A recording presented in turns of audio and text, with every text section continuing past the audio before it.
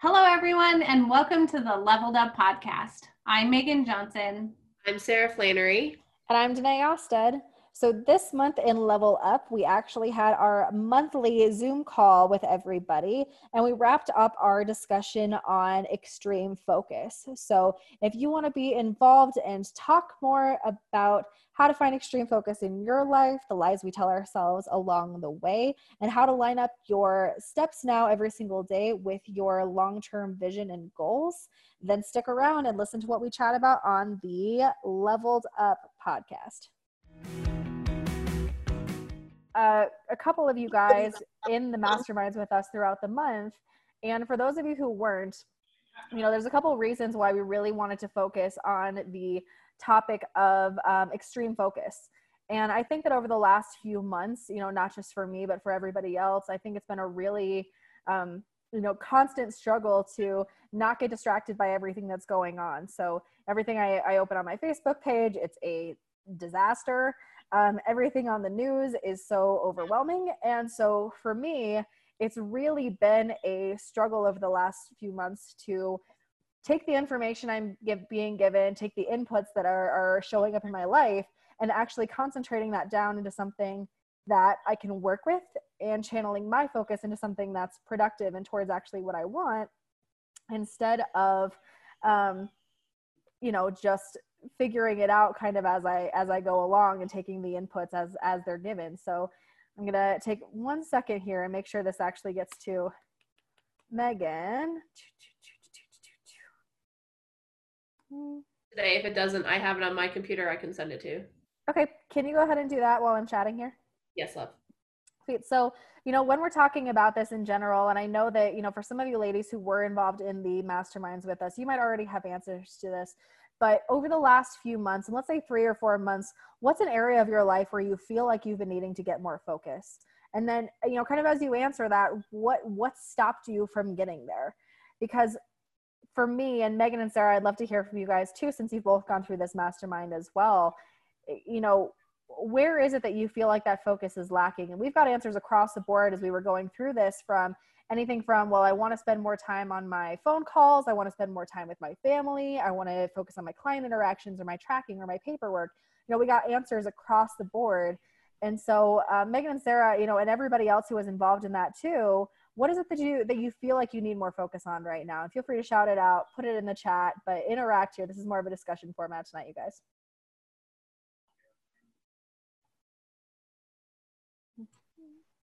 Mine was like personal relationships. Okay. Share a little bit more about that, Sarah. Before COVID, I was like so swamped with work and everything. I felt like my personal relationships with friends or family kind of got pushed to the side. And then when I had more time, I was like, oh, and I would during COVID, we would like FaceTime with people I don't even talk to normally besides texting. I'm like, why don't we do this normally? So now it's kind of trying to put more effort into making sure that I'm calling and FaceTiming, not just because of COVID. Okay. I like that. Yeah. Build those relationships. And I know that you're doing that besides just business context as well. Like it made me realize how many times I was calling people just because I felt like I should for business and not because, I just wanted to interact more with those people. Mm-hmm. Let's see, Megan, what came up for you here? Sorry, I was uploading the document. There you go. There was a lot of stuff because we had to pivot businesses. It really made me think about all the business owners I worked with, and everybody had to pivot their business. And it seems to me like everybody just went, I'm going to do everything, when really the idea behind success during this weird time was, let's focus on one thing that works really well and just do that. And so for me, it was, what came up for me is I really need to focus down on what's really working for me. And so I've been going through, since we started doing these masterminds, it's been really helpful to hear the same message from Danae like 7 times, to look and see, what am I doing that's working and what am I doing that's not working, and get it out. And while that's something that I teach, it was just, I forget about doing it in my own business. And so that's really what I've been doing, is where does my focus need to be and where can I just knock that out and get it out of the way as a distraction. Okay. So Megan, where do you feel like your focus is right now then after going through that conversation? Like, what did you end up landing on? Yeah, I went back through like all of my lead flow over the last week or so, and I realized that my emails really are the centerpiece of everything that I do in my business. It's really where I show up the most authentically and tell my story and connect with people, and it actually converts the most. So I'm doubling back down on that and gonna really focus and make sure that that's happening the way it needs to happen. Okay. No, that definitely makes sense. You know, I want to ask, you know, everybody kind of the same question, so feel free to hop in. And Tammy, I know you mentioned that you were studying for an exam right now. What's hindering your focus, Tammy? You're on mute, girl. I think at first it was kind of just the COVID thing. I had my boys home. I had unexpectedly had my boys back home for a month and a half. And so I wanted to spend time with them. And then it became summer. And then it's the question of, am I just afraid that I'm going to fail? So I don't want to try, because I failed twice already. This would be my third time taking it. I didn't fail, but I mean, you know, I didn't make the pass that I needed to. And so now, and then I've gotten to and I've even asked myself, do I want to do this? Do I want to take this exam? Do I want to go for, you know, the next level? So, you know, it's just, I am struggling with getting myself to study for it. Yeah, that's totally understandable. Yeah. Well, hopefully this conversation will be helpful for you. Thank you for sharing that, Megan. She just uploaded that from the drive. Great. Miranda, I actually want to hear from you because you're going through this crazy like business transformation right now, as evidenced in your win for the month. So with all of those massive things changing, you know, how do you feel going through all that? Because I feel like your focus must be a little bit torn between, man, what with all of these things that I could and should be doing, like where do I focus? So talk to us about that a little bit. Yeah, I mean, you definitely hit the nail on the head there, but like with all these transitions, I feel like it's really bringing up what I feel like has been my weak point. Like I'm 10 steps ahead of myself constantly. Like I want to be over there when like where I really need to be is here, and developing like the basic foundation and like the brainstorming and the ideas and making sure that it's something that I feel good about and connect with, instead of just being like, oh, well, I'm just going to take on this client and I'm going to do this thing, like take on this side job and do some independent contracting. So it's been a lot of change, but I feel like the message that continues to come through is like, you just have to take it one step at a time. Like regardless of how many things are on my plate, like I have to focus on the most foundational thing first. And I can build on that. Like nothing is going to happen overnight. And like, there's a lot of overwhelm there, but it's also, I feel like really clarified that message, which has also been really, I feel like very useful and very critical for me. Okay, good. Thank you for sharing that. And I'm 100% sure Success Society is helping with that, thanks to Megan, who very much helps with the focus element of this. So like when we're having this conversation, you know, I think that besides just finding what you're supposed to be focusing on in the first place, because that's a lesson all on its own. I think that when we start talking to ourselves about why it is that we haven't been able to get that already, because if we can recognize, you know, sometimes if we recognize that something in our life needs more focus, like our health, for instance, right? Or like one aspect of our business, or just our business in general, or our kids, our family, our relationships. A lot of times we've been able to recognize for a long time that it's something that needs attention. But if we don't get to it, it's usually because of one of these few things. So when we're going through this mastermind, we talked about, and you can kind of see it in the second part if you have the document open, but he talks about in the one thing, which is part of the resources that we used to create this, was I reread The One Thing by Gary Keller. And for context, he's the one who founded Keller Williams Realty. And can I just ask how many people have read that book? Like just give a yes in chat or something. I'm just interested to see how many people have read that book. Okay. Solid book. So it looks like not anybody has read it. I highly recommend it. Yeah. And the whole point of the book is basically narrowing down all of the things that you're doing to the one thing that actually becomes the most important when you're focusing on what it is that you actually want. So I read it a long time ago. I reread it recently, and there's a few things that really stand out. But the first thing that I really wanted to dive in on is that when we're telling ourselves, again, you know, why we haven't been able to do this, these are usually the things that come up. So, you know, in the book, he talks about, okay, I just have too much that has to be done. Or I'll get more done by doing things at the same time. I need to be a more disciplined person. I should be able to do what I want whenever I want. I need more balance in my life, or maybe I shouldn't dream too big. So there's all these things that come up, but which are the ones that actually affect you, that you tell yourself? And is there any truth to most of those things? So if I'm going to give you, you know, those 6 things all over again, the first is everything matters equally, right? So everything is urgent and important. The second is multitasking works. I don't know if that's the case. The third is I just need more discipline. And the fourth is willpower is always on will call. What that means is that in this book, he talks about this idea that willpower is actually a really limited resource, because we feel like we should just be able to muscle through whatever, even if something is hard for us or it's something we don't want to do. We should just be able to do that whenever anyway. But instead, he talks about how it's actually really limited. And so if you have something that you really need willpower for, you really have to allocate when you do those tasks and how, so that you use that when you have it. The 5 is a balanced life. I just need a better work-life balance. And then the 6 is that big is bad. So by going too big, you know, I'll be losing something else, or something else will be taken away. So out of all of those things, what do you think affects you guys the most? Which of those do you think that you tell yourself the most when you're looking at, okay, here's why I haven't achieved these things so far?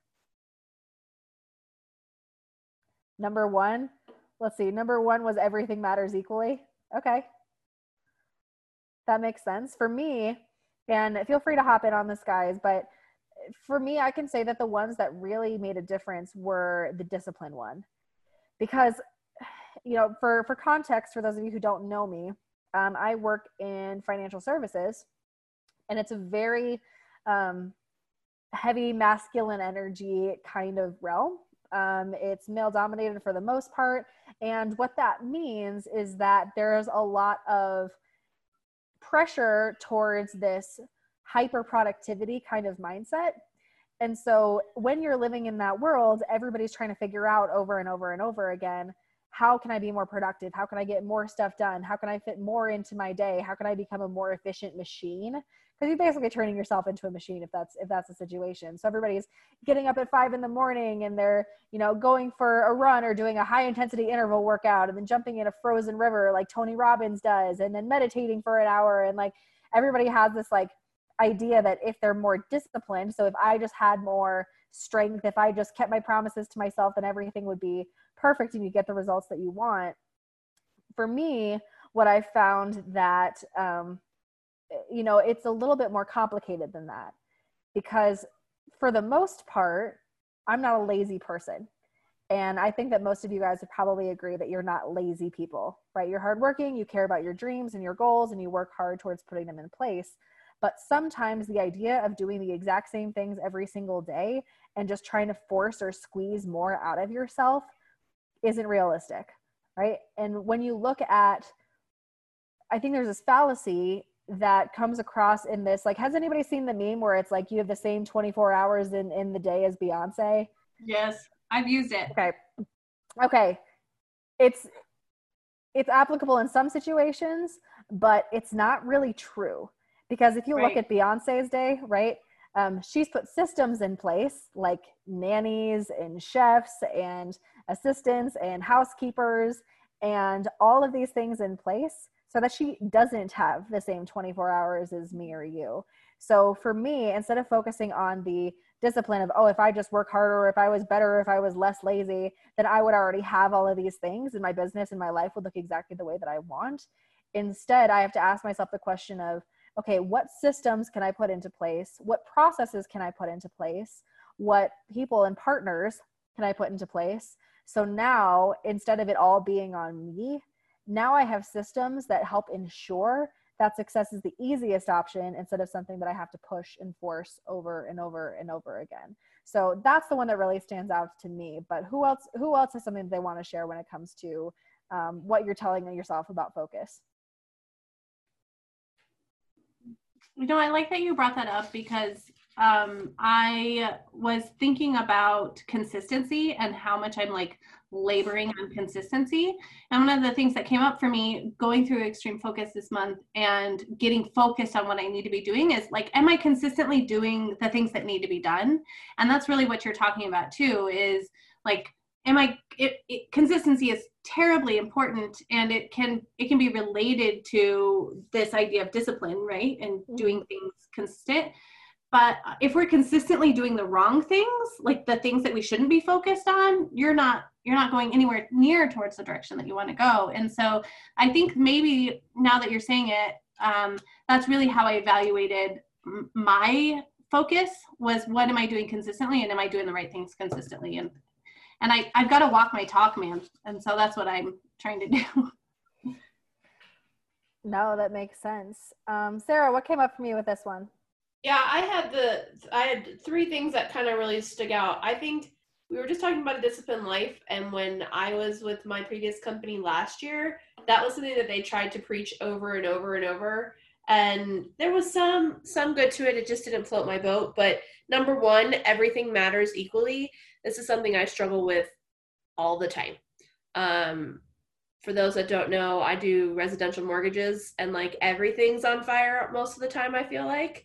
And so it's hard to distinguish in my day what gets the right priority and what doesn't. Like what can wait till tomorrow, or what can wait, an hour or so. So for me, that is something I struggle with, and that takes me off of my focus of whatever either my day's supposed to be.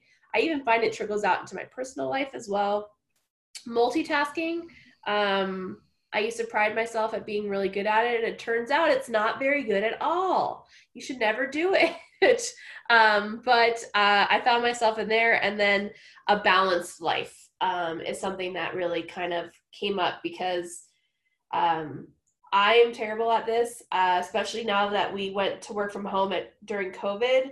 My now husband is gone Monday through Thursday and Monday through Friday. And I'm super extroverted. So during this time, all I did was work, right? I didn't work out. I didn't walk. I drank and I worked for like 15 hours a day. And it just kind of I lost all regular balance that I had when I was going out, going to networking, getting exercise in. All of that kind of went wayside during COVID. So that's something I feel like was really affected in this, list of things. Yeah, I think that definitely makes sense. And I've seen that in you before, just because, you're such a high powered person and you're so insanely productive, but you're the kind of person who everybody wants something from, because we know you're responsible and we know that you're productive and we know that you're going to do a good job. So it probably, if I were you, I would find it hugely difficult to decipher like, oh shit, I care about all these people. Like, where should I be spending my time? And stay sane for myself and my new husband and my dog. Yeah. So I feel you on that one. So I really like that you use that because I want to, as we're transitioning into the next one here, he talked everything seems equal. We become active and busy, but this doesn't actually move us any closer to success because activity is often unrelated to productivity and busyness rarely takes care of business. So the question that I want to ask you guys is, how is busyness showing up in your lives right now? We've talked about this in the masterminds, but we've also brought this up on the podcast and also before too. It's pretty obvious to me that a lot of times people tend to wear busy as a badge of honor. And that's definitely something that I've done myself, whether consciously or unconsciously. Sometimes I feel like I'm getting into a contest when I'm talking to somebody and I say, oh, hey, how's it going? How are you? And they'll say, oh, I'm busy. I'm just so busy with this and with this and with this. And I'm like, oh yeah, me too. I'm also busy, but here's how I'm slightly more busy than you because I also have this and this and this, right? And so by the end of it, we're in this like really shitty competition where we both just lose because it sounds like neither one of us are in control of our lives.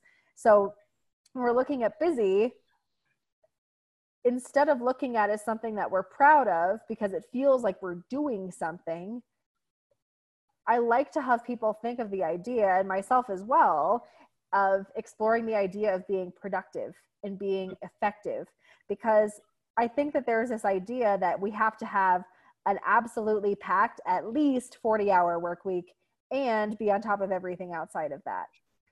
And in reality, especially for small business owners or entrepreneurs or wherever you fit within that spectrum, a lot of times it doesn't really look like that.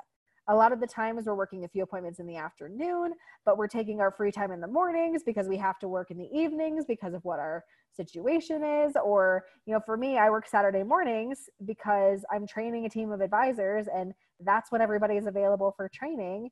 And so I'll take that if it means that I can take off another morning or more evenings during the week. So for you guys, how do you feel about being busy? How does this show up for you?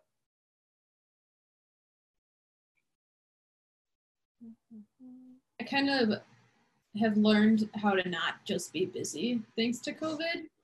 Because, I mean, like the first few months, I was like super busy taking care of canceling everything. And then there was nothing. And I was like, well, I should be sitting on my computer all day doing something. And then, so, I mean, I have projects and stuff I could do, but I would just take the afternoons and like read and sit outside. I'm like, I don't have to be sitting at my computer staring, doing something. Like I don't have to be busy. So that's been a nice adjustment. Okay. One thing that came up, like this was my big thing, right? And one thing that came up across all the masterminds was this idea about like how I was raised. And it definitely was this way for me. My dad, if he got home, my dad worked night shift, and he got home at 7 a.m. and I was still in bed over the summers, he would drag me out by my ankle. Like it was like, you always need to be up and doing something. And so you would just like fake being busy. And so like this weird thing happened within me that was, if I'm not busy, I'm not good. Or if I'm not being busy, I'm bad, which is worse. Like it's harder to hear. And so I internalized that, and I use the same thing with lateness. Like if I'm late, I'm a bad human. And so I'm like this crazy on like, oh, it drives me crazy being late. And I'm mean to people if I'm going to be late. If I think I might be late, like in 3 days, I'm a jerk about it. And it's the same thing with busy. I just was raised with this idea that you constantly need to be doing something. And the way it showed up in my life, in my adult life, wasn't healthy. Just the way Sarah explained, like we can be extraordinarily productive and not busy all the time, because there's a lot happening when you're not doing. There's a lot happening in the rest. There's a lot happening in the recovery. There's a lot happening when you're not busy, right? And so I was wondering if this is something that you guys dealt with too, because it came up in every one of our masterminds. Yeah, I think have you guys has a lot of guilt. There's a lot of guilt associated with like busyness and not busyness, especially if you do work more of an alternative schedule, because like Danae said, maybe your mornings are more your free time instead of your evenings. And then you're thinking, well, it's 10 a.m. and I'm just sitting here. Like and maybe that's the time when you have a chance to watch an episode of Netflix if it's not the evening, but it's like you just get this guilt to it. Yeah, I think that along those lines specifically. So has anybody read Untamed by Glennon Doyle? Not yet. Okay, it's pretty good. But one of the things that she talks about is how, so she's married to Abby Wambach, like U.S. women's national team, Abby Wambach. And she talks about how whenever she's home during the middle of the day and Abby's like sitting on the couch, not doing anything, just watching TV or chilling, then she has this weird resentment towards her because she's sitting and being unproductive instead of waiting until the family sanctioned do nothing time whenever the evening is, right? And so she just talks about how she's just like doing chores or being productive, like at her, like in her general vicinity, like kind of huffing around and like, like making it very obvious that she's doing work and she isn't. But then she came in one day and she realized that as soon as she walked in the door that Abby would basically like turn off the TV, like stand up and like walk away like she was doing something wrong. And, you know, recognizing that somebody is uncomfortable for no reason, that story really stuck with me. Because like Megan, I mean, my dad, when he would get home in the afternoon or in the evening, if we were just like sitting there not doing anything, he would talk about how messy the house was, or why isn't dinner done, or why haven't these dishes been put away. And I think my mom, because she homeschooled all of us, so she dealt with the same thing whenever he would come home. And it really put me in a position now where, as an adult, even though I work weird hours, I don't have a 9 to 5. I haven't had a 9 to 5 since I was 19 years old. Like, I feel like if Cameron comes in and I'm not doing something, then I should be ashamed of myself. Like, I should be productive. And there's this crazy idea that we have that production is tied to worthiness. Like, if you're doing something, if you're producing, if you're moving, like, then you're doing what you're supposed to. And that people don't inherently have worth unless they're moving and putting something into practice. And that's a wild thought, because I don't know who told us that. Like, I don't know why that's the case. I don't know why that's this universal truth that we feel. I don't know if it's because there's this standard 40-hour work week, but my life so rarely actually looks like that. And so releasing some of the guilt that comes from not being busy is a process. So thank you for talking about that, Haley, because I recognize that too. And Megan, you as well.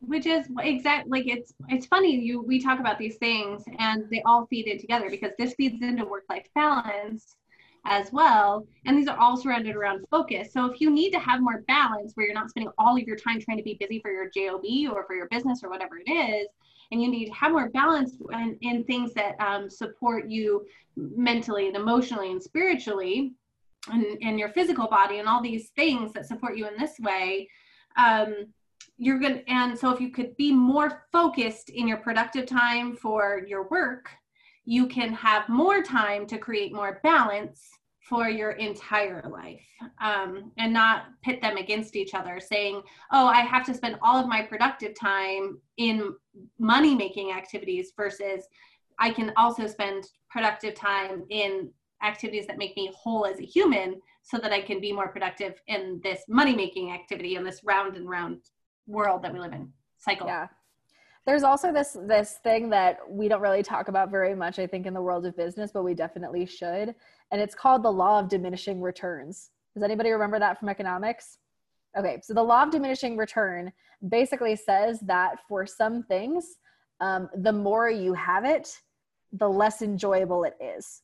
Okay, or the less results you're going to get. So think of it this way. Like, the example that I learned from was candy bars, right? So if you have, let's say, one piece of chocolate, like the first piece of chocolate is super enjoyable and it's great and you feel really good about it. And so the returns are really, really high. But let's talk about if you had a second piece of chocolate. Okay, like, might still be pretty good. I'm happy about it. Like, I enjoy it, but maybe the return is slightly lower. So the third piece of chocolate, now you're like, okay, like, that was good, but I probably don't need any more. So the fourth piece of chocolate, you're like, that was all right, but like, I'm starting to feel pretty full. The fifth, you're actively saying, all right, that was too much chocolate. Now I feel bad about it. And so for the sixth, seventh, eighth, ninth, and 10th piece of chocolate, you're not getting nearly the returns that you were for that first one, right? And sometimes for things like business, if for me, right, if I have 2 to 3 solid appointments on my calendar, I feel good. I got all of the work done around them. I had enough time to follow up. I had enough time to breathe. I had enough time to get myself food, to exercise, to take care of myself, to do all of the follow-up necessary.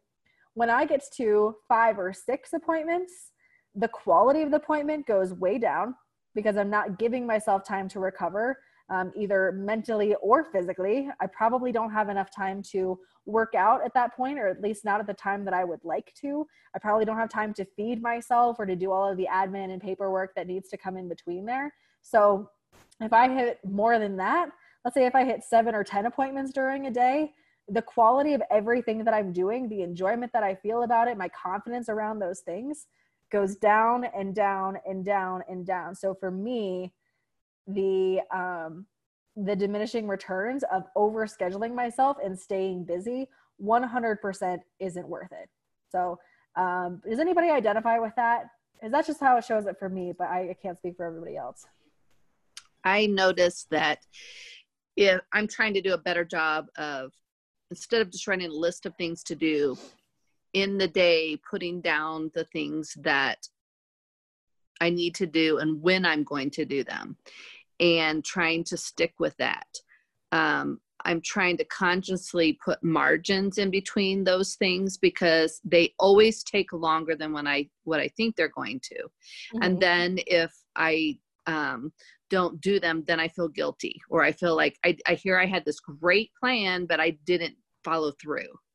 And so that's where I'm just trying to learn, is that balance on trying not to overbook myself, but yet follow the good plan that I had, but just making sure that I have enough downtime, that I'm not over trying to overdo what I'm capable of doing in a day. So that's what I've been trying to do, but that's a work in progress. So. Oh yeah. I don't think it'll ever not be a work in progress. Yeah. Tanya, did you have something you want to say about that? Yeah, so along the lines of the diminishing returns, and so networking is huge to what I do, right? I'm a death doula and a celebrant and a home funeral guide, and people don't even know what that is. So being in front of people and telling them all the things that I have to offer and really being an advocate in that space is exhausting, because I'm constantly talking about death and dying, and people are comfortable then telling me their story. So I don't just sit down and have a cup of coffee with somebody. I get to hear about their dead husband, their dead grandma, their dead child, their dead dog, all these things at once. So if I have 6 networking appointments in one day, not only am I talking about my experience and how I got to where I am, which is personal loss and death, but then they're dumping their stuff on me too. And I'm looking at the clock like, well, I gotta go. You're gonna be okay? I'm not your therapist, right? And so I have to be very careful about how many networking appointments I have through the week, how much space I give myself in between those, and what kind of groups I join, because inevitably if I go to a networking I've never been to before, I'll have a couple people reach out and be like, oh my God, I want to hear more. And that's my bread and butter. Like, I have to do that. People don't get what I do unless I'm actually taking those hours to sit down with them. But I have to space it out, and I'll try to cram as much in as I can in one time. I was going to mention earlier, have any of you seen the Lucille Ball, I Love Lucy episode with the conveyor belt and the chocolate, right? Yeah. So that's like all my life right now. So I'm getting ready to close on a home. I've got a full-time job at a hospital. I run my business. I do all these things. And I have all these little pieces, even like, oh, I need to get an estimate for the fence that we're going to need to have put in, and all these little pieces. And I feel like if I'm not getting to them fast enough, that the conveyor belt's just moving and everything's getting away from me. And I'm like shoving stuff, like hiding it in places shoving it down my shirt to like hold on to it. And like, I'll get to that in a little bit. So it's just like chaos. And it's like, where's the off button? Like, can I just turn the belt off? But it just keeps coming. So yeah, definitely tricky when you've got all the things in all the places and trying to pick and choose, like, okay, what do I have the capacity for right now and what really matters in this moment?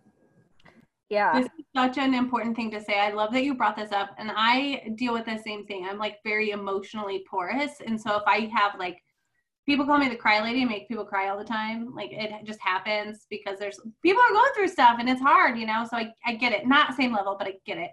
So I'd love to swap stories with you on how I control my energy and how I protect myself so that I can show up for my next client as well as I showed up for my last client. That's really important to me.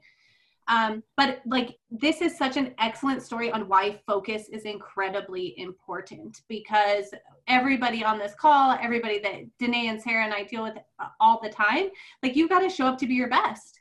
And so if we're not focusing our time and energy on those things that we need to do, not just professionally, but personally, so that we can show up that way, you are wasting your time and you are spending time in places that you don't need to be. So thank you, Tanya, for bringing that up. And you've inspired me. I'm going to now write a blog on that tomorrow. Thank you. Yeah, thank you for sharing that. I really like that you shared that piece specifically. There was another meme going around for a little bit that I thought was so helpful, and it was the one talking about how, you know, everybody feels like we have all of these things up in the air, and it's work, family, you know, your relationships, your business, whatever it is. And it was this lady who was talking about how she's always juggling all of these balls in the air, but some are work and some are family. But some of the balls she's juggling are rubber and some of them are glass. But you have to know which ones that you can drop at any given point. Because dropping a ball isn't always a bad thing, but you have to know which ones can take it and which ones are breakable, right? So maybe a work thing is, well, you can't neglect, you know, your biggest presentation of the year or quarterly accounting reports, but you can drop, you know, you don't have to be at every appointment. You can reschedule something if you need to, right? Or maybe a family one is, okay, well, maybe I don't have to be home an hour before dinner starts every night. I don't have to make a homemade dinner, but if my daughter has a dance recital and that's super important to us, then I'm always going to make sure that that's a priority and a ball that I don't drop. So I'm sure you could Google the meme and it's better than how I just explained it, but that's a thought that's always helped me too. So, you know, in part of that specific conversation, because the idea of work-life balance, we've talked about it before, it's kind of not real, because the idea of work-life balance, I think, has everybody in this perfect proportion of, well, my work is always here, my relationships are always here, and that's how everything is supposed to be, is that everything is balanced and equal and perfect. And that's kind of unrealistic, because when we're going through different seasons of our lives, different things require focus. So for Sarah right now, right, over the last couple of months, I don't feel like she had any sort of work-life balance, but it's a season that isn't going to last forever. So she knows with the refis going on, she has to spend more time on that. She was getting married during a pandemic, so she had to deal with that too. But I think she can also recognize that season doesn't last forever. You know, for us, yeah, forever. Exactly. But like for us, I mean, I remember coming to Megan in January because not out of nowhere, but kind of out of nowhere, we all of a sudden had this insane amount of appointments on the board. Cameron had gone to do some sort of class in Texas. And so instead of doing the, let's see, 6 financial strategies that we usually do each week, or 6 new clients a week, which is about our benchmark, that's where we want to be sitting. Instead, we had like 60 clients within 2 weeks. They were all brand new. They all required a ton of attention. And knowing that that was going to be a season of our life where we really had to put some focus in, I prepared, but I also made sure I was okay with not cooking dinner every single night, and maybe only going on a 20-minute walk instead of going on an hour walk, because that's something that has to happen, but I know it's not going to last forever. So one of the quotes that he talks about in the, not the one thing, but the 12-week year, which is a book that I also highly recommend. It's not the most quotable book because it's literally just about systems. It's mainly about, hey, here's this exact system to set goals and to achieve them. Here's all of the technical processes stuff along the way. But he does say in the book, there's no such thing as work-life balance. There are work-life choices, and you make them, and they have consequences. So along those lines, what are some of the work-life choices that you guys are making right now? I've made the choice to just put work on the burner for this time and just totally devote a ton of time into personal development, because I had the opportunity with unemployment benefits where, you know, it's actually the perfect time because you're not feeling the need to be productive for money, you know, when that is already there. So very conscious choice. And I think it's really paid off at, you know, some points where if you focus on one thing more intensely for a while, you are going to get benefits out of it. Yeah, I definitely agree. Tanya, you unmuted yourself.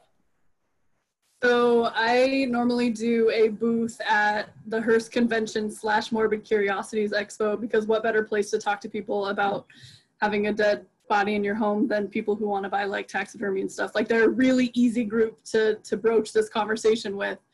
It's been postponed once this year. I already paid for my booth early this year. Now it's supposed to be August 15th. I don't think it's going to happen. It may or may not happen. I don't know. I'm not holding my breath, but our closing was moved up blah, blah, blah, blah, blah. I'm strongly considering not going to the events because I don't know what if I'm gonna want. Usually I have interactive stuff on my table and people touch stuff and get engaged. COVID, like probably not gonna have any of that. So deciding like, is it even worth it for me to take the time and the energy to figure out in a couple weeks if the event's even gonna happen, to have a booth at this place where mostly I just talk to people, or do I wanna just like focus on moving into my new house that weekend? So I haven't made the choice yet, but it's a big one that I have to make, and I'm probably gonna just not have a booth this year. Well, if there is 1 year to not have a booth, maybe this is the one. So I feel, yeah, I think either one of those choices would probably be great, if we're being honest. So I'll say that, you know, I want to hear even more specifically, because here are the ones that I'm making right now. And I thought about this, so I wrote them down. So here are the work-life choices I'm making. The first is because I went through a huge hormone crash over the last month after taking my birth control out. I have made the choice to reschedule appointments if I am physically having a hard time. So that's a big one. Self-care is number one right now. And then spending money on therapy, because again, self-care is number one right now. So even though I could be saving more money by not paying whatever $100-something an hour to go to therapy, it's something that for baseline me, like, it's got to happen, non-negotiable at this point. The other thing I'm doing is prioritizing exercise. So working out in the morning over spending time on my hair and makeup. So that means that I'm showing up with mascara and wavy hair most of the time per today. But that means that I also get to exercise more often, which sets me up for success the rest of the time altogether. And then because the consequences that I don't want, the work-life consequences that I'm either looking for or avoiding, the consequences in the positive way are hopefully, you know, success, that I'm enjoying my business, that I'm involved and engaged and excited about it, and I have energy to do things instead of feeling burned out, because the consequences I'm avoiding are burnout and depression, which is when I go overboard, when I don't focus on what's actually important. Those are the consequences that I get. So those are the big ones that I'm doing for me right now. I know at least Megan and Sarah, but the rest of you guys as well, you know, what are the choices that you're making at this point for yourself, for your work-life consequences? One thing I'm trying to work on is when I do make a schedule, I tend to change my own schedule for other people constantly, whether it's my kids or my husband or friends that just unexpectedly call me and say, oh, you want to go do this? Let's go do this. And I just drop what my plans were to do whatever for those other people. And so that's one thing I'm working on right now. My sister-in-law has 5 children. I only had 2. She had 5 children, and she has 5 children. And she says, I schedule my day. I schedule when I'm going to exercise. I schedule when I'm going to do my morning devotions. I schedule. And if somebody says, hey, can you do this for me? I say, let me check my schedule. Well, no, I can't do it this time, but I do have time from here to here. Well, that doesn't work for me. Well, I'm so sorry for you. You know, you're going to have to make other arrangements. You're going to have to find a different way to get there or do this or whatever. And she's so good at that. That's why she can handle 5 children. And so I'm just trying to learn from that a little bit. Thank you. That was helpful. So that's something yeah. Perfect.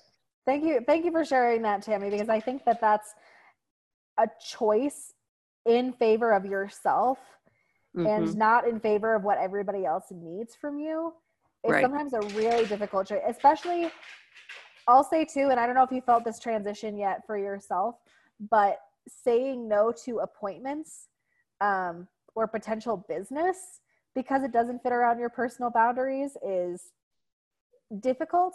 But once you can do it, it makes what you do get a lot better, right? The people respect you and your time and things like that. So I'm glad that you're already kind of tuned into that. The other thing I was gonna say here that I've learned from, and you know, Danae's such a great example of this, but I learned watching a lot of people, including myself, is what the choices that you make today, the work-life choices and all of that you make today is going to affect you for a while. Like, it depends on your life, but it's not just going to affect you right now. And so definitely we use Danae as an example because she's an open book and lets us do it. The choices she makes around her wellness today is going to affect her for the next 3 months. It really is. So she needs to make decisions for herself today. And we all do today for how well do I need to show up for my family and for my life and for my business over the next 3 months. And so we can't just be selfish with the decisions for now. We need to understand that the decisions for now are impacting the decisions for later. And that's, I think that's really what this pulls out for me, is these decisions aren't just momentary decisions. These are seasoned decisions. Yeah, and I'm glad that you mentioned that, because that really leads into kind of the next point going through this. So I'm going to share this with you guys, because he also uses this quote of the 12-week year, and it says, all my life I wanted to be somebody. Now I see I should have been more specific. So when you're looking at your work-life consequences and your work-life choices, sometimes it's an immediate, okay, well, I need more of this in my life right now, so I'm going to make this choice that leads to this consequence. But when you're looking at your life as a whole, you can take those same tactics and put them to use. So when I looked at this quote, what I really thought of was, if I know what I want for my 5-year plan or for my 10-year plan, so for me, let's say 5 years. So if in 5 years, I want to be to the point where I have an awesome business that's completely referral based, which means I don't want to be out networking at all unless it's Level Up or, other things where it's something I'm really looking forward to. I want to have a bunch of independent advisors that I've trained so that they can handle situations on their own, so that I can send business their way and know they're going to do a really good job with it. I'm going to be at a certain income threshold so that I never have to worry about money ever again. But I also have a schedule where I don't have to be involved in everything that my business has going on. If I want to travel for a couple months, I want to be able to do that. If I want to spend time with my nephews, I want to be able to do that. If I want to open other businesses or spend time on my hobbies or my interests, or if I just want to read for a few months, I want to be able to do those things, which means that if I'm dialing that back to, okay, that's my 5 years, that's what that looks like. And those are the key components of the vision that I have. Then how do I dial that back to, okay, now these are the actions that I need to take today to start building that life 5 years in advance. So the best example of this in my book, just from my personal experience, is that there's another advisor in my office, and she's amazing. She works her butt off. She makes a ton of money. But because of the way her business is set up, she is there from 7 or 8 in the morning until sometimes 11 or 12 at night. And when I look at that, if I was to model my business after hers, so if I was to set appointments the same way, train my team the same way, then there's a pretty strong chance that in 5 years or 10 years, my life and my business would look a lot like hers. So knowing that that isn't what I want, I'm making big changes right now, like spending the bulk of my time. If I was going to tell you what my one focus is right now, I really have 2 within my business. The first is putting solid training programs in place and helping develop the people that I'm training into people who can train and become leaders themselves. That's my number one focus. And my second focus is tracking, because I get paid more often when I actually follow up with my clients and my product providers. Who would have known that's the case? But if I do those 2 things and the rest of the stuff just kind of happens, but it's not something that I spend all of my time and energy on, that means that I get paid quickly and I get my team paid quickly and they're independent more quickly, so that not everything has to be on me. So that was a really long explanation for taking vision and dialing it back to components. So if you guys were looking at your 5-year vision for your day in the life, what does that look like? So what are those key components? And if you want to just give me 1 or 2, go for it. But I want to hear them from you guys.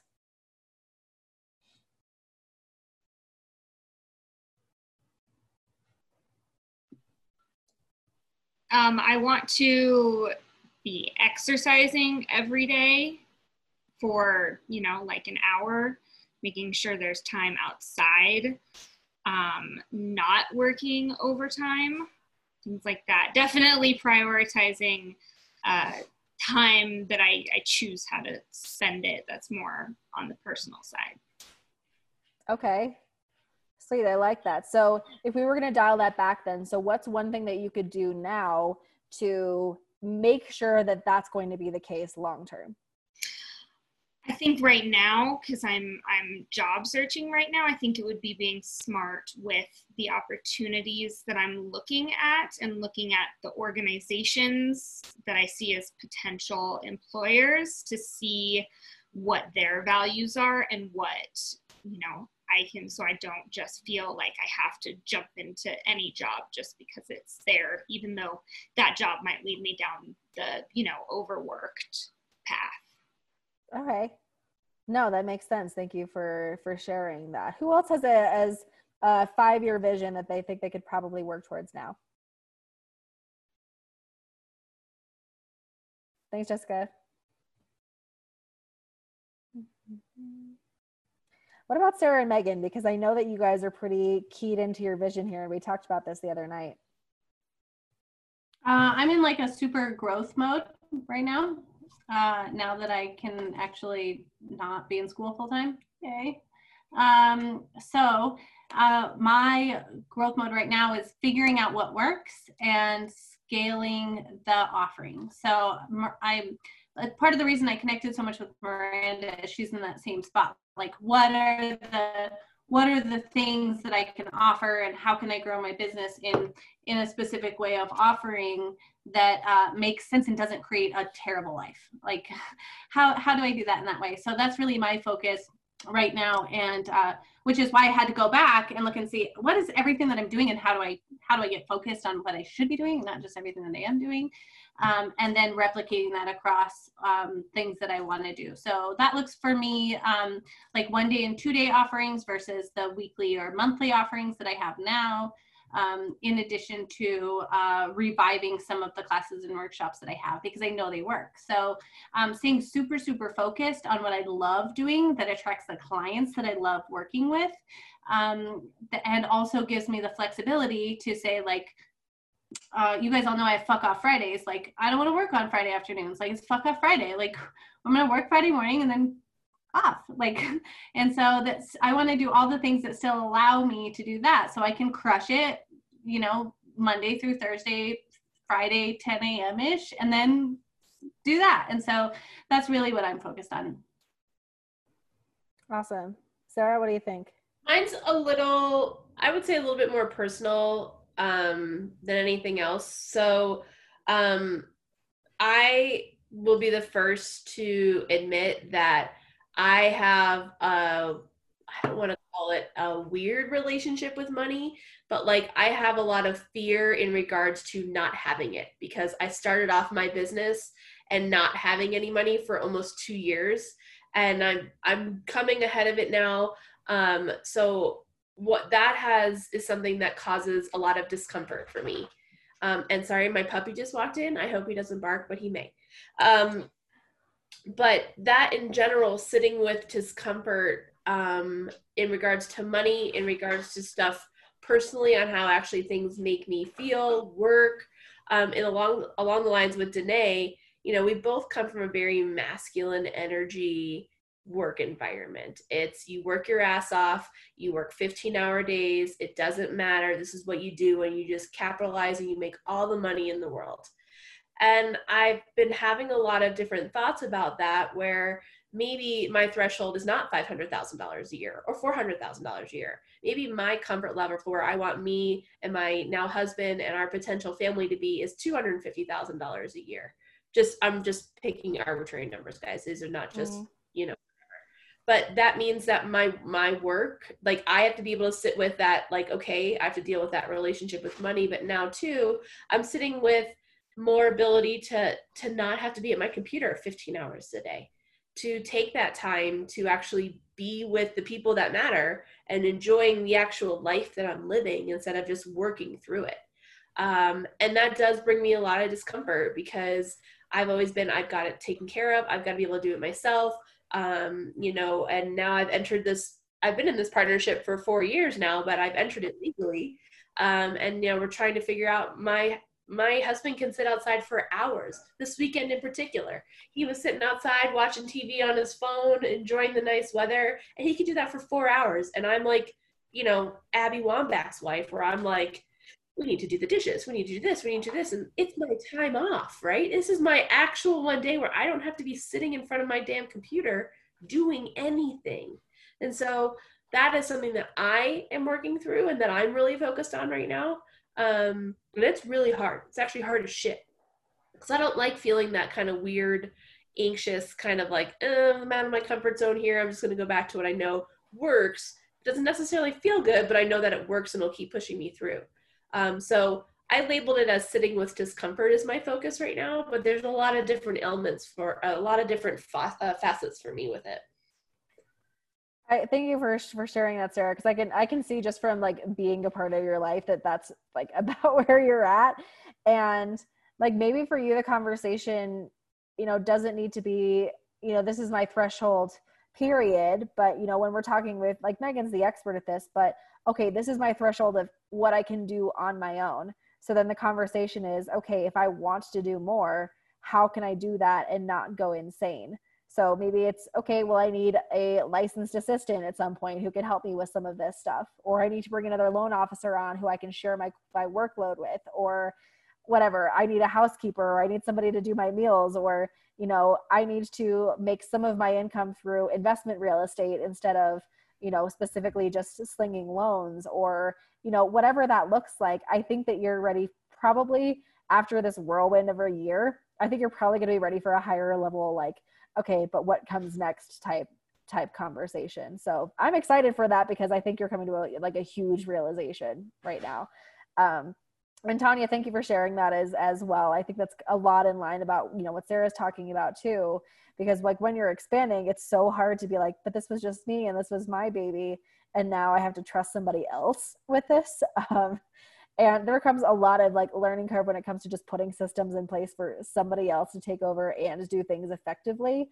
That's a lot of learning to do. So thank you for sharing that. So, you know, when we're having the rest of this conversation that I want to finish out when it comes to your key components of your ideal life, my biggest question is, do you have anybody in your life who can model those things for you?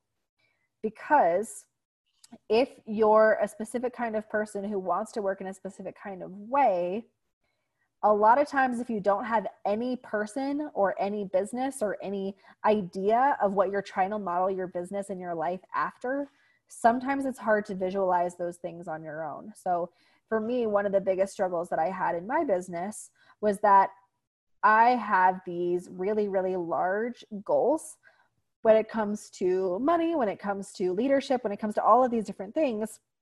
And I know that I can achieve all of them, but the road is unclear.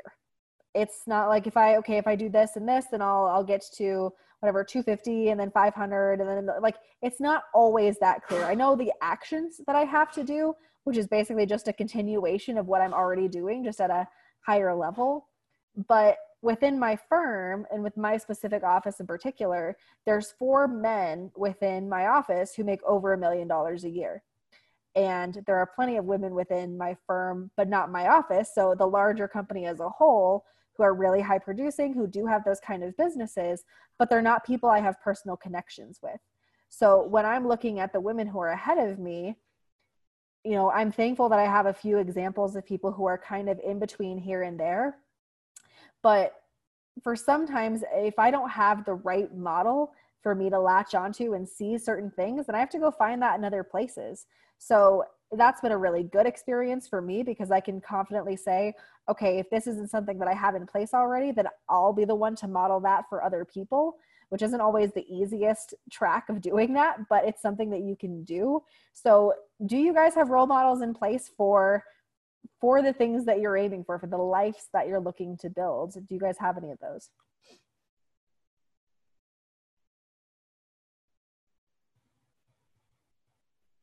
What, Megan? I saw you say my name. I'm like, what? You totally do. You know you do. Me? Yeah. I was like, Okay. Well, I hope you do. And I would totally Well, challenge. like- And I think I saw Sarah Key shaking her head too in the no phase as well. Was that a yes? Did I see you shaking your head, Sarah? Yeah. I think this is incredibly important, and Danae's absolutely right. But you can piece together, it can be like a Frankenstein role model. Like, you don't have to have one person that encompasses everything that you want in your life. You could have one person that does something extraordinarily well, and then you could have, and you're like, oh, I'm going to take this and leave these other parts of the way they operate, and then find somebody else that operates in another area in a way that you want. And so that's really how I kind of did it moving through my life. Was mentors were incredibly important to me. And sometimes I was bold as shit and would walk up and be like, I know you don't know me very well, but I really think you should mentor me. And here's why I matter. Like, here's why, because I'm cool, I'm smart, I'm capable, and I make great cookies. I literally bought off one mentor by cookies. I'd bring him cookies every week when I still worked for Lockheed Martin. And I'd sit down and be like, here's your cookies, Colonel blah, blah, blah, teach me everything I want to learn. And so I think it's just the boldness for me in finding those mentors and learning from them. And it's okay if you don't have it worked out perfectly. Today, my mentors are piecemeal. They're Frankenstein. So there's certain things that I look at and love the way people are moved by a certain person, but I would never create an event the way that person does it. And I love the way another person writes. Like, I have this huge desire to be a good writer, and I'm not, and I'd love to be. And so I read their stuff, but I don't like their message. So it doesn't have to be one person, I guess, is my whole extraordinarily long-winded way. That was not extraordinarily long-winded, first of all. So I like that, Megan. I think that I've found pieces of that with different people, and even people, when you're looking at mentorship, especially if you're only trying to take pieces of what people are doing to see what fits in your life, they don't necessarily have to be people who are light years ahead of you. Because I can tell you that just by being a part of Level Up, and the other, women's groups that I've been a part of, and the other, role models and peers that I have in my life, there are things that I take away from almost everybody. The way that, my partner and boyfriend Cameron, right? I love the way that he does some things, and he likes the way that I do some things, and then everything else we do completely separately in completely different ways. So you can take elements from anybody when it comes to, what it is that you're trying to build. So thank you for that, Megan. So the last point that I want to make here, when we're talking about career goals and what's important and what's not. So when you're trying to narrow your focus, I read a book a while ago called Grit by Angela Duckworth. And if you've read the book, great. It's not super, let me think how to say it. It's not super touchy-feely. Like, grit is about the part of yourself that makes you successful because it just doesn't give up. So it's very data focused. It's very much like, hey, here is all of the Marines who went through this hell week. Here's the one who survived, and here's all of the things that they had in common. Like, it's a very data driven, and it was so interesting to me. But in this book, she was talking about this story she heard about Warren Buffett. And Warren Buffett, there's this story about him, how he's trying to tell his pilot how it is that he should actually choose his career goals, because he feels like he probably has aspirations beyond just flying him around. So he says, okay, so here's the first step to figuring out what's important in your career goals. So the first is, write down a list of 25 career goals. So 25 things that you want to accomplish over the course of your life. And then second, you do some soul searching and you circle the 5 highest priority goals. So just 5, the highest priority, the ones that mean the most to you. And then third, and most importantly, you take a good hard look at the 20 goals that you did not circle. So those you avoid at all costs, because they're what distract you, they eat away time and energy, and they take your eye away from the goals that matter more, because if they were the ones that you'd circled, then they're in theory the ones that matter the most. So that was something that was really impactful to me when I was putting this together, when I read the book in the first place, because I feel like we have these lists of all the things that we want to do, but sometimes even if something is good and something that you would enjoy if it happened, it can still take your time and energy and focus away from the things that are really important to you. So after going through the masterminds, did anybody actually finish this exercise? Sarah, Megan, Elizabeth, anybody who went through that? And our irresponsible leaders, because none of us actually did it. And 25, that's a lot for me. However, I will say that this exercise is what led me to do the work this week around what do I actually need to be doing, because I saw that I was doing a lot of good things consistently, but they weren't the things. Mm-hmm. And so really internalizing that quote of like, not quote, but that lesson of the other 20 or other 20 things, avoid them at all costs, because they're the ones that you're going to want to do, that like creep in, that pull you in. I need to avoid those until it's time for those. And right now it's not time for them, even though they're fun, or when I can find time, maybe I can do them. But that was this whole idea, this whole exercise is what made me decide, like, I think I am unfocused. I think I'm doing a lot of good things and not a few really great things. I like that. Oh, so what, what's an example for you guys of something that you thought was really good at the time, but was really taking away attention from something that was in reality your more important goal? Do you guys have examples of that?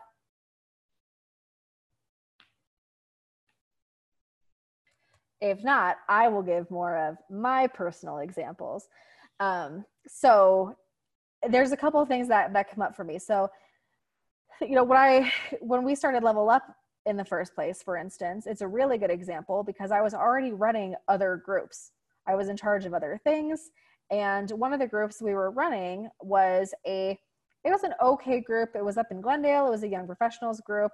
And I did a significant amount of business from people who I met in that group. But by the time I, was at the point where I was just about to start Level Up, it was getting frustrating because I was the one who was in charge. So the team members who I had started with weren't pulling their weight. They weren't showing up. I felt like I was dragging people when it came to meetings and events and getting people together. And it was something that started to drain my energy more than it filled me up. And so when we started Level Up, all of a sudden I was like, oh man, like I have partners who are actually working hard and they're excited to show up and they're excited to invite people. And this is something that's actually not only pouring into them, but also pouring into me. And so that one was a no-brainer of giving up something, mediocre for something really awesome. And that was an obvious choice. I think that's something that, I'm working through in my personal life right now when it comes to my business is, for the last few years, I spent so much time just building a network, just meeting people. And that was my whole focus, when I got started, because that's what I had to do. I didn't have a very good market. I didn't know very many people. And so I really had to spend time just going out and finding personal business and personal clients and going out. And I went to a million networking events all the time. But now, when I look at where I want to go, if my biggest goals or my biggest, focuses in my life are freedom and independence and health, the things that I have to be focusing on are so different. What I really want is a business that I have the freedom to be as involved or uninvolved as I want. And I know that's a lofty goal because that's not how everybody's business works, but it's possible in what I do, and it's something that I'm working really hard towards. So instead of being out there like a lot of advisors are and just really focusing on chasing personal clients or doing educational workshops, although I do those things and they're important to me, focusing my time and energy on building the people who I am training, who I am leading, like that's what gets me to freedom and independence. So if I'm choosing even between those two things, like instead of choosing an immediate, hey, this gets me business right now, I'm going to focus my time and energy on, but this is building wealth. This is for the long term. This is where the long term of my business and my life is going. So that's where my energy has to be. So making decisions in those directions, like it makes a difference, but it's kind of difficult while you're doing the choosing. So Where does this show up for you guys?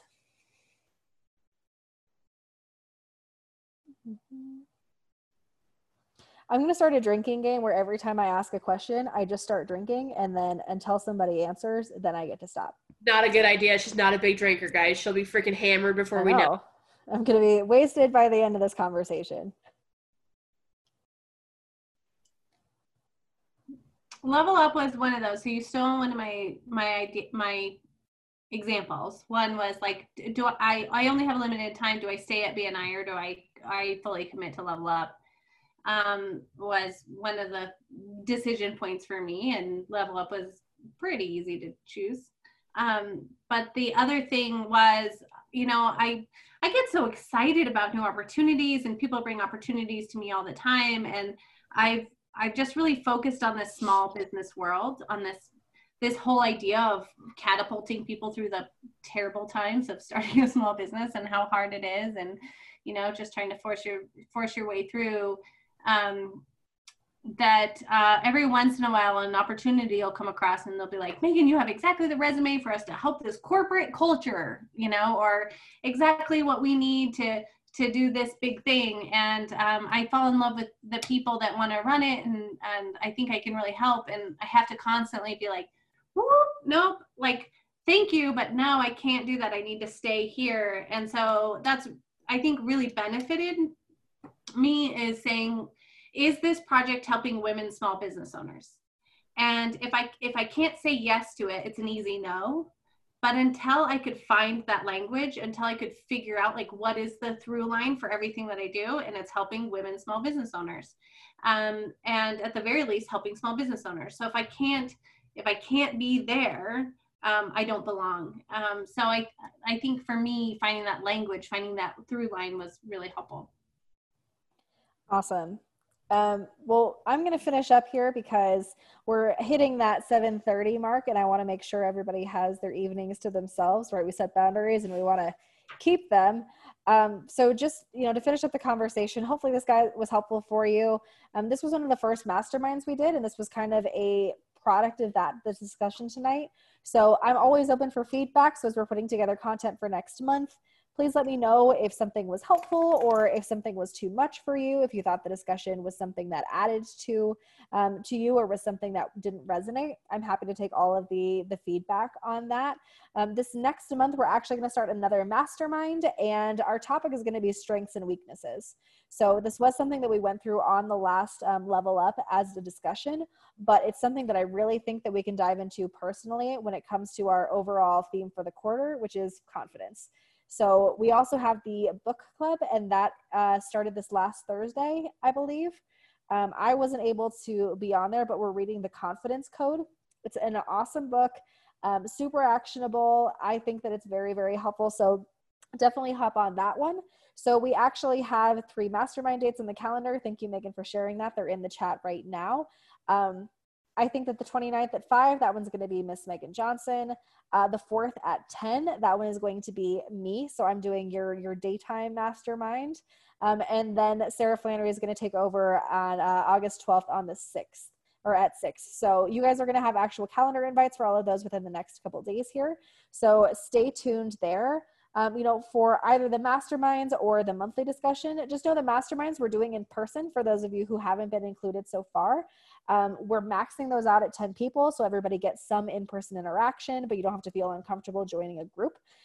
So feel free to join us, to bring friends. We're all word of mouth right now when it comes to how we're advertising, how we're telling people about what we're doing. So obviously get involved. We love to have you. And I guess other than that, if you guys don't have anything to share except for listen to the podcast, thank you, Megan, for mentioning that. Then we'll see everybody next month. But thank you for being a part of the conversation, and we'll talk to you soon. Hey guys, we really appreciate you listening to the podcast. And what we really need is for you to like, subscribe, comment, share, and let us know what you think, and share it with everybody that you want to help level up their life too. So until the next episode, thanks!